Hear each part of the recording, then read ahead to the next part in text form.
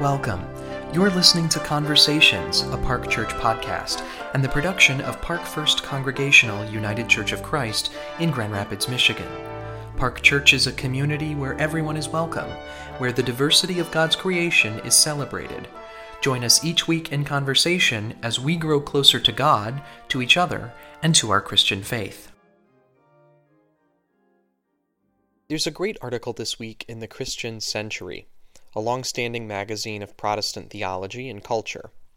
The Century is the kind of magazine that's quite popular with ministers, seminarians, and folks who consider themselves armchair theologians or philosophers.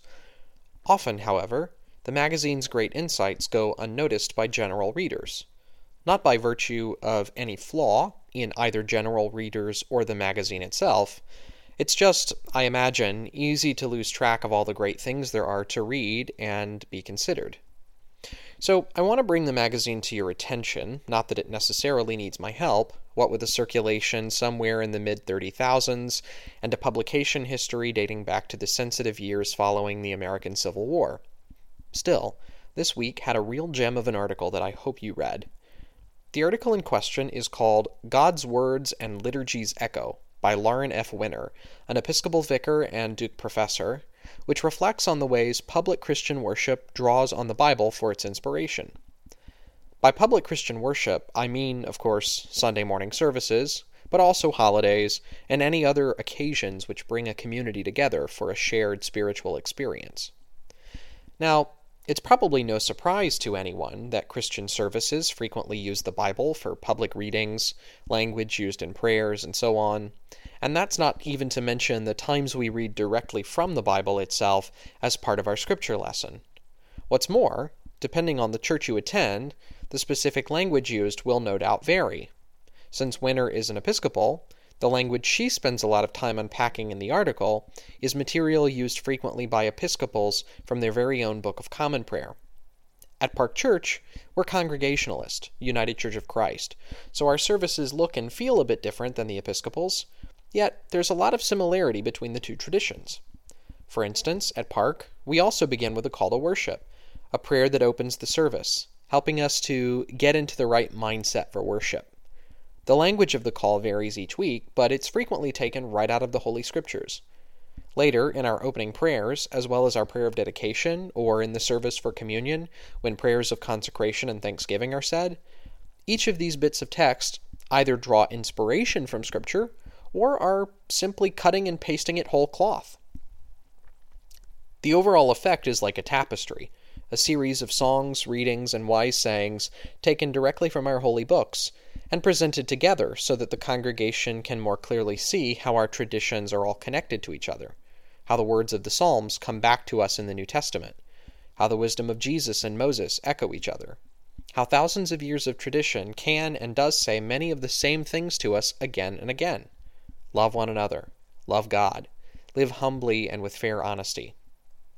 Winner's article, and this is why I wanted to share it with you this week, goes on to describe how beautiful it is that we use God's own words to reflect back our love to God. Now, that doesn't necessarily mean that you believe the Bible contains the actual literal words of God. That's certainly a topic of discussion for another day. But tradition holds that the words of our holy books at least reflect the presence of God, an awareness of the very real Spirit that animates us and gives us joy and peace. So, according to Winner, when we use these words in gratitude, we are echoing back to God the same love which God first sends to each one of us. Which may raise the question for some people, what's the point? I mean, it's a nice sentiment that God says, I love you, and we say, I love you too, but when all we're doing is repeating what we've heard, is that enough for God? Are we simply too small to offer anything of value to God? Ironically, I actually think this is what God loves best. Whether any of us believes the Bible to be the actual literal words of God is certainly up for debate. For many of us, knowing the long history of biblical authorship, editorial revision, and canonization can certainly put into perspective the ardent belief that whatever copy of the Bible you have on your bookshelves at home was written directly by God.